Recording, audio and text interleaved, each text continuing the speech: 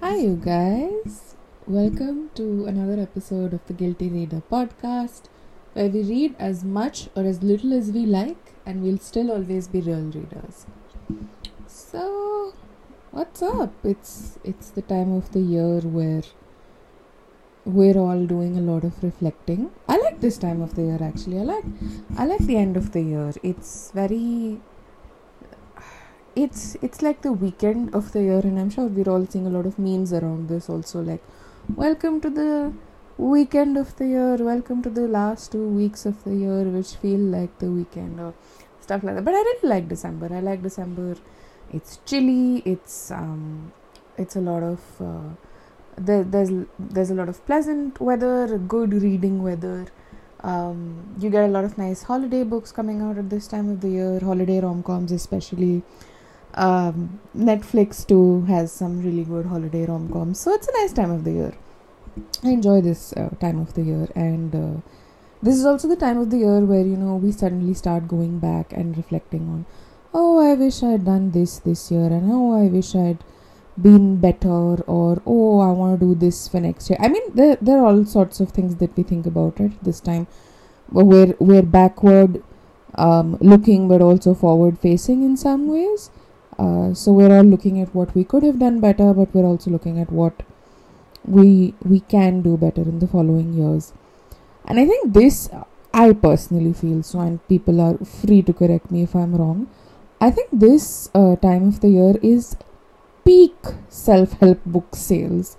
If anyone has any data, please reach out to me, because I'd love to know if it is, because especially for like topics like, I don't know, goal setting and maybe how to better your finances. I think all these genres of self-improvement, I'm sure they make a lot of money at this time of the year, because it's the time when you're really like, after spending 11 months of dithering and trying but not really succeeding, or trying and failing, or not even trying your best, you're like, oh no, now I'm going to take this 1 month or this fortnight or whatever, and I'm going to fix everything in my life, and next year I'll be a different person, or I'm going to use the next year to become a completely different person. Whatever, wherever you are on the spectrum of improving yourself at the time of the beginning of new year, wherever you lie on that spectrum. But I definitely think that this is a time when self-help book sales must skyrocket. Has to be, especially goal setting and personal finance. Can't be that they don't skyrocket. But since the sales skyrocket, you also get a lot more recommendations in those genres. So since you do get those recommendations, you're often, if you're like me with a little less self-control, and if you're like me who believes that I can solve all the problems in my life by reading the shit out of them, then welcome. You're in the right place. But which is exactly why this time around also I started getting a lot of recs for a lot of good self-help books. Especially Bookstagram has been very, very kind to me, to want to get rid of money in my wallet. It's helped me a lot. But more on why blame Bookstagram for my lack of self-control. But anyway, so I saw a lot of good recs for self-help books, and I usually see them at this time of the year. I mean, this is not the first year.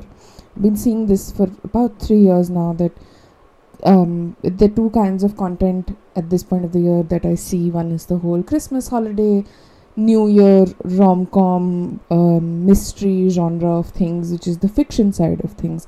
You'll have a lot more holiday mysteries also. I just went across the other day and I saw a couple of Christmas murder mysteries, which was interesting.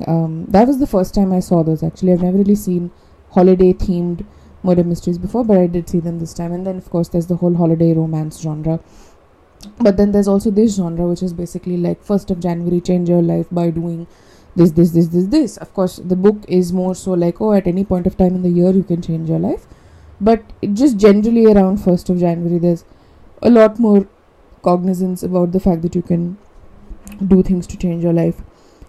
So yes, I caved and I bought I think I was very good this year, because when I start buying self-help books, I usually buy the dozen, which isn't a great thing that I do. But I think I was good this year. I only picked up about 4 self-help or 5 self-help, self-improvement kind of books.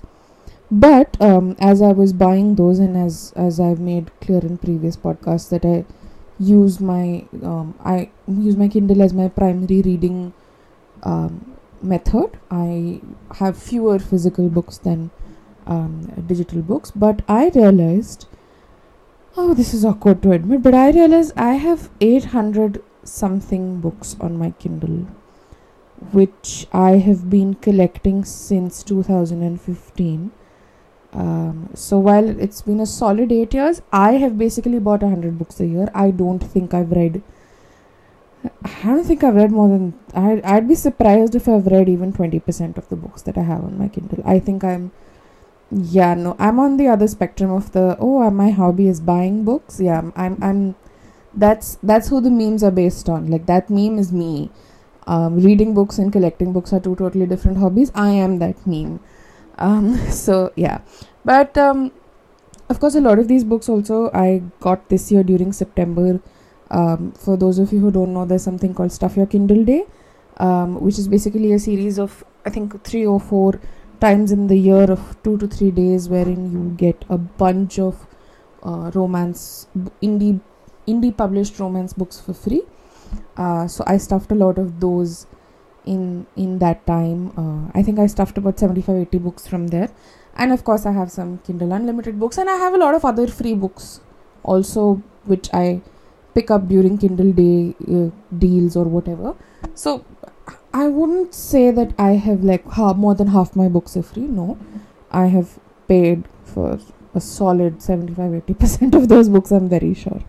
But that's not the point of this episode. In my Kindle, I create folders or collections because I'm slightly type A like that. So I have a romance collection, I have a literary fiction collection, I have a thriller collection for all my fiction books. So they're like based on their genre or whatever. I also have a bunch of categories for my non-fiction books. So I have essay collections, I have non-fiction, historical non-fiction, or around the whole literary non-fiction piece also. So I have a bunch of categories, and I have one bunch of books which is parked in a collection called self-help books. I was very shocked to see that I have 250 books approximately in that collection. So just for perspective, out of 800 books, I have around 250 books which are on self-help. That in itself, at the first glance, should be just a wake-up call. Because like I said, despite the fact that I have a certain belief that I can read my way out of problems, there is also the fact that there are so many different kinds of self-help books out there that exist, which is also maybe a glimpse on the fact that, number one, there are multiple ways to solve a problem, but number two, there are so many problems out there. But that's probably a more existential debate. But yes, I have about 250 books on concepts like productivity, personal finance, self-development, goal setting, manifestation also. Now recently I've gotten onto a manifestation kick and whatnot. Just as an example, I'm sure everyone out there has read The Secret by Rhonda Byrne. I'm sorry, I really don't know how to pronounce her surname, but she has written 6 books more, maybe, I think, around The Secret and manifestation and the law of attraction and all those things. And I love the concept. I was introduced to that concept through the first book, The Secret, way back in 2014, maybe earlier. I think maybe I was in school, 2010 maybe, or earlier. But yeah, I was introduced to this concept in that book.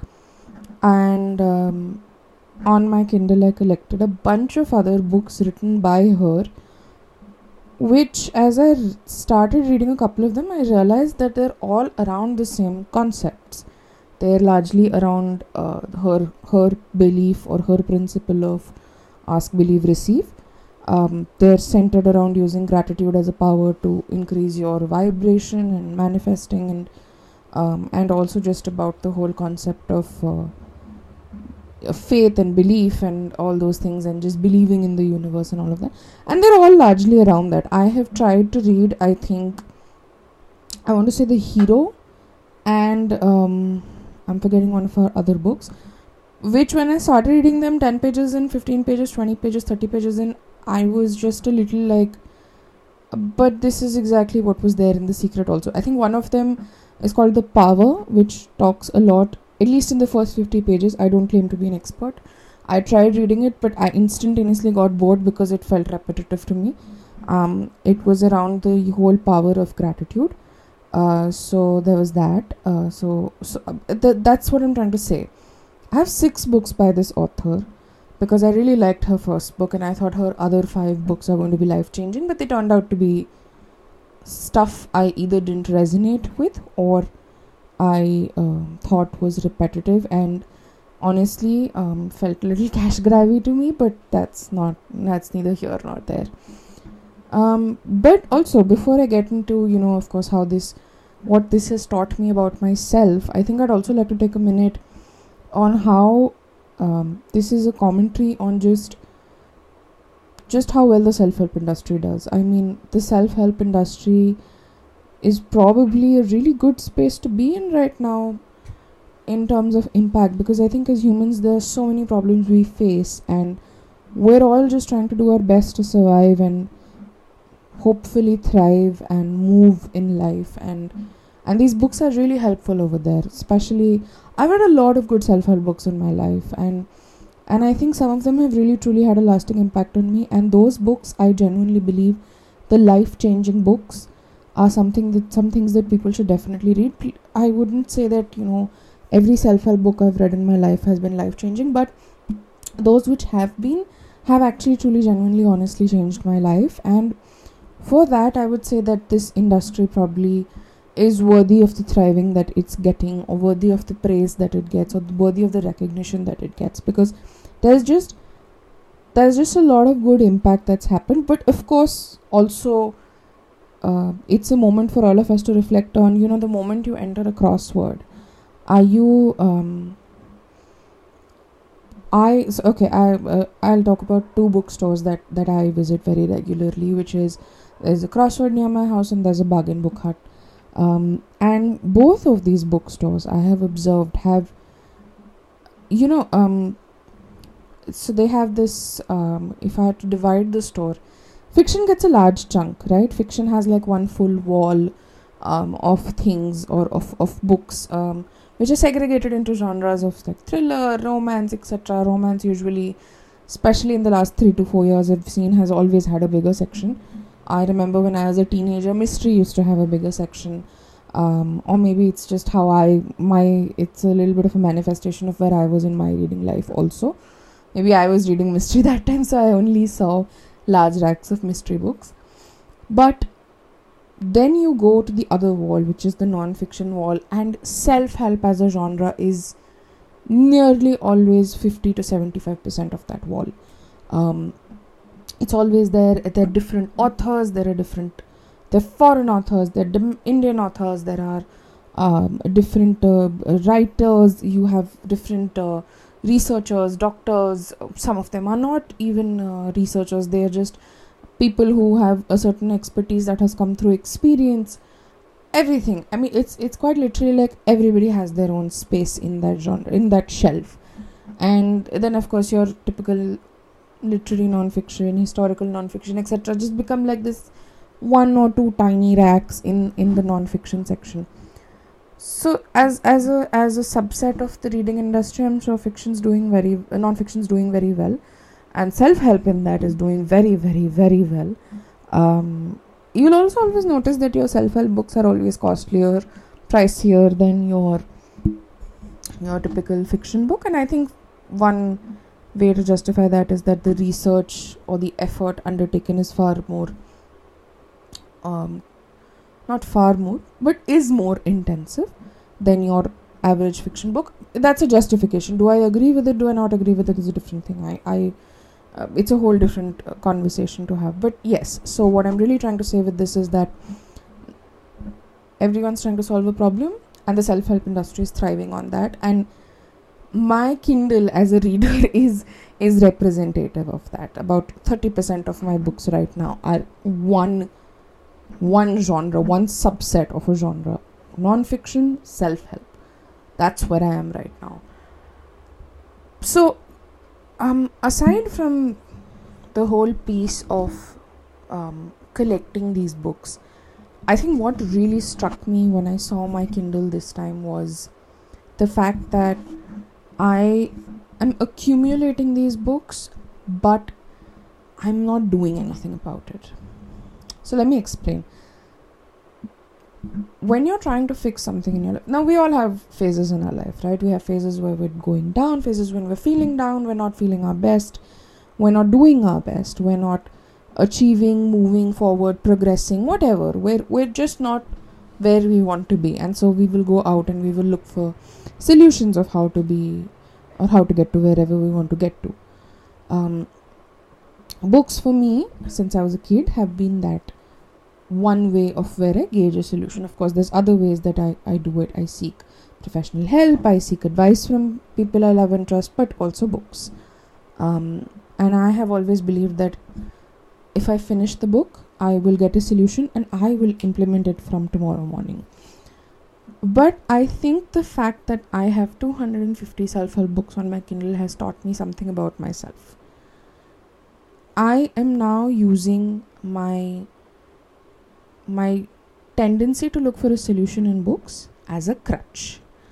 I am now using the act of buying a book as a means to procrastinate. I'm using it as a means to procrastinate on actually doing the thing that I need to do to solve my problem. So I will buy the book, and subconsciously maybe a part of my brain will be like, now I will solve this problem, because now I can read the book and now I can solve this problem. अभी इतना बहुत है, book ले लिया, बस अब we will solve the problem, solved. Just to give you an example, back in 2017-18, I was going through a little bit of a patch in my life where I wasn't feeling my best, and I was really genuinely doing a lot of research on happiness and contentment and stuff like that. I just, on a whim, did a search on my Kindle for a keyword happiness. I have 7 books with the word happiness in its title on my Kindle. I did another random search because back in 2020, 2021, I had a note-taking phase where I was very worried about the fact that I forget things or I slip off on things at work. So I had a phase where I was like, no, I need to find a system that helps me take notes in a way that I don't forget anything. I have 8 different books on note-taking systems and data recording systems. I have 8 different books. I'm never going to implement 8 different systems for taking notes. No, I'm not. Yes, there is merit in the fact that if I read about the 8 systems, I will find the one system that works for me. However, I cannot find that one system that works for me without trying those 8 systems. Does any one of us have the time to try out 8 note-taking systems? The act of choosing anything in life, any sort of system, requires you to give it at least 2 to 3 months of implementation effort to be able to decide if it works for you or not. For example, budgeting templates that are out there, all of them recommend that you try their template for at least 3 months before deciding if it works for you or not. That's the same thing with anything a book is recommending. Without trying it, you will not know if it works for you or not. Without trying it, what you're reading is just information. It's not knowledge, it's not skill. It's just information. Information that you will probably never use because you've never made the effort to use it. Information which is just going to end up becoming something like, oh, I read about this. And it'll just be something that you use at a party but you probably never use in life. And then what happens is you start wondering, oh, but I read this book. Why hasn't my life changed yet? I know I have done that so many times. It's not changed because I've not implemented anything.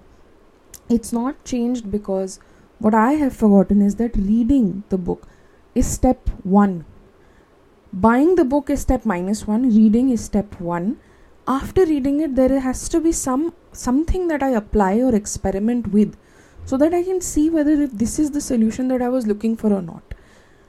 And I've seen a lot of us doing this. We're trying to, for the lack of a better word, medicate our problems by just picking these books up randomly without deciding if this is working for us or not. The act of buying the book has suddenly started to become a solution, which it can't be. Additionally, there is only so many systems or methods that you can try in a lifetime. There is a finite amount of time that you have. You have finite resources, and there are only finite number of problems that you can solve at a time. Because of which, if you can't do that, it also feels a little bit like you're cheating yourself out of it. It's like we've started using books like a cheat code. Like, oh, if I read this and I implement this, my problem will be solved. Or if I just read this, my life will be sorted. It won't be, because you've not tried, you've not experimented, you've not done anything. I see a lot of really interesting content that exists out there of someone actually trying to implement what they've read in a book, which I think is fascinating. I've seen some channels on YouTube wherein someone reads a book and they're like, okay, I'm going to take 30 days to see if this particular thing works for me. I think that's fantastic. Now they are taking in sustained, dedicated effort to do that. The ordinary reader may not be able to do that, but it's very important to find places where we can do that. Books that make us want to take that action, or methods that we want to try to solve problems that we have. Now, I also want to take a little bit of a segue to one more place. If your intention is just to read as many books as possible, whether it is self-help or any other such genre, and you don't really want to apply that knowledge, that's also fine. If you're just picking the book up for getting perspective on what's new out there, what is someone else's research talking about, that's also fair. Maybe you just want to read 250 books to get a bunch of tacit knowledge that you can use at work, or you can just, talk to people about. Maybe you're looking for talking points in your books, and that's fine. That's absolutely fine. But if you're buying a book, or if you're buying a self-help book from the intention of solving a problem, you cannot solve that problem without trying out the things that the book has told you. There's a difference in between hoarding the knowledge and using the knowledge. Find where you lie on that spectrum. Hoarding the knowledge is also perfectly fine. If you just want to use it as a conversation starter, it's fine. You can do that. I realized that for myself, I had bought all these books with the intention of implementation. I had not bought it with the intention of being able to use it as a conversation starter. That's on me. And that's what I've realized about my reading is I need to now stop looking at my non-fiction books as a means to reach my reading goals for the year. I think I do that because they are slightly thinner books than your average fiction book. I mean, an average non-fiction book is anywhere between 200 something pages to 300 something pages. An average normal fiction rom-com is around 350 to 400 pages. I know for a fact, and I have no shame in admitting it, I have used non-fiction a lot of times to just get my reading goals for the year done. I have done that. I have no shame in admitting that. But I think now what I want to do is I want to be a lot more intentional with how I do my self-help book reading. I want to, first of all, be a lot more cautious in the kind of self-help books I'm buying now. For example, I have 33 books on personal finance. I don't need more books on personal finance because of those 33, I'm very proud to admit I've read 7. Very proud of that. That's probably my best rate of completion in the self-help, various subcategories of self-help. So I think I've read 7 or 8 of them. Of them, 5 have largely been similar, talking about the same things in terms of having an emergency fund, getting insurance, having medical insurance, all those things. They've largely been similar. At this juncture in life, I will not buy another personal finance book simply because I have read 7, 5 of them have said similar things, which means that maybe the information that I already had to get, I have received. It's now about me actually going and saving that emergency fund. So that's the first thing I want to do. I want to check if I already have in my large repertoire of books, if I have something that is already similar to what I'm trying to buy. Because if it is, then I've already found a way to solve the problem. It's on me for not leveraging that way to solve the problem. And secondly, what I would also like to do in my self-help genre is I would honestly like to not buy any self-help books for the upcoming year. I want to try doing this. I know that this is difficult because for me, as a person who also procrastinates a lot and has started using the act of buying self-help books as a way to procrastinate further, it will be very challenging for me to not buy any self-help books. But I really do want to try for a year not buy any self-help book, not buy any book on productivity or personal finance or goals or note-taking or whatever. And what I really want to leave you with is that by all means, buy all these books. By all means, go and buy as many personal finance books and as many productivity books as you like. But know why you're buying them. Are you buying them just to hoard the knowledge, or are you buying them to solve a problem? Solving a problem requires you to apply. If you think that you can apply 30 books in a year, by all means, go ahead and buy 30 books, apply them. If, however, you choose just to use them to hoard knowledge, that's perfectly fine. But yes, in that situation, we lose the right to ask if this productivity system or this concept that the author was talking about was worth our time or not, because we never tried it, so we'll never know if it was worth our time or not. That's on us to figure out by applying it. Also, I also think one of the outcomes or one of the reasons also why I've had a lot of books in this genre was because when I had just started working out, I would have a lot of people recommending stuff to me. Because the seniors in the corporate world, they read a couple of books and they stand by them and they vouch for them, and then you're like, oh, maybe this is the key to their success, so let's read it. I would strongly urge you to not get swept up in that rush of this is the hot new self-development framework. People will swear by frameworks that change their lives. Those frameworks may not change your life. To identify whether a system can change your life or not, you have to actually physically apply that system. Do you think you have the time to do that? If you don't, leave it. Pick up something else that you think is more worth your time. It could be fiction, it could be non-fiction, it could be anything. And lastly, for myself, this is something that I would like to do, and I hope that in some way I can keep giving you guys an update on how I do this throughout the years. I don't want to read self-help like I read my fiction books. I actually want to take the effort of processing the information. I want to take notes. I want to do reflection. I want to identify where I can apply things and where I can't apply things. I genuinely want to use my books as a way to do self-development. Self-development requires thought, effort, reflection. I want to find a way to do that in the upcoming year. So maybe if I don't overwhelm myself with more books, I'll be able to find a way to do that.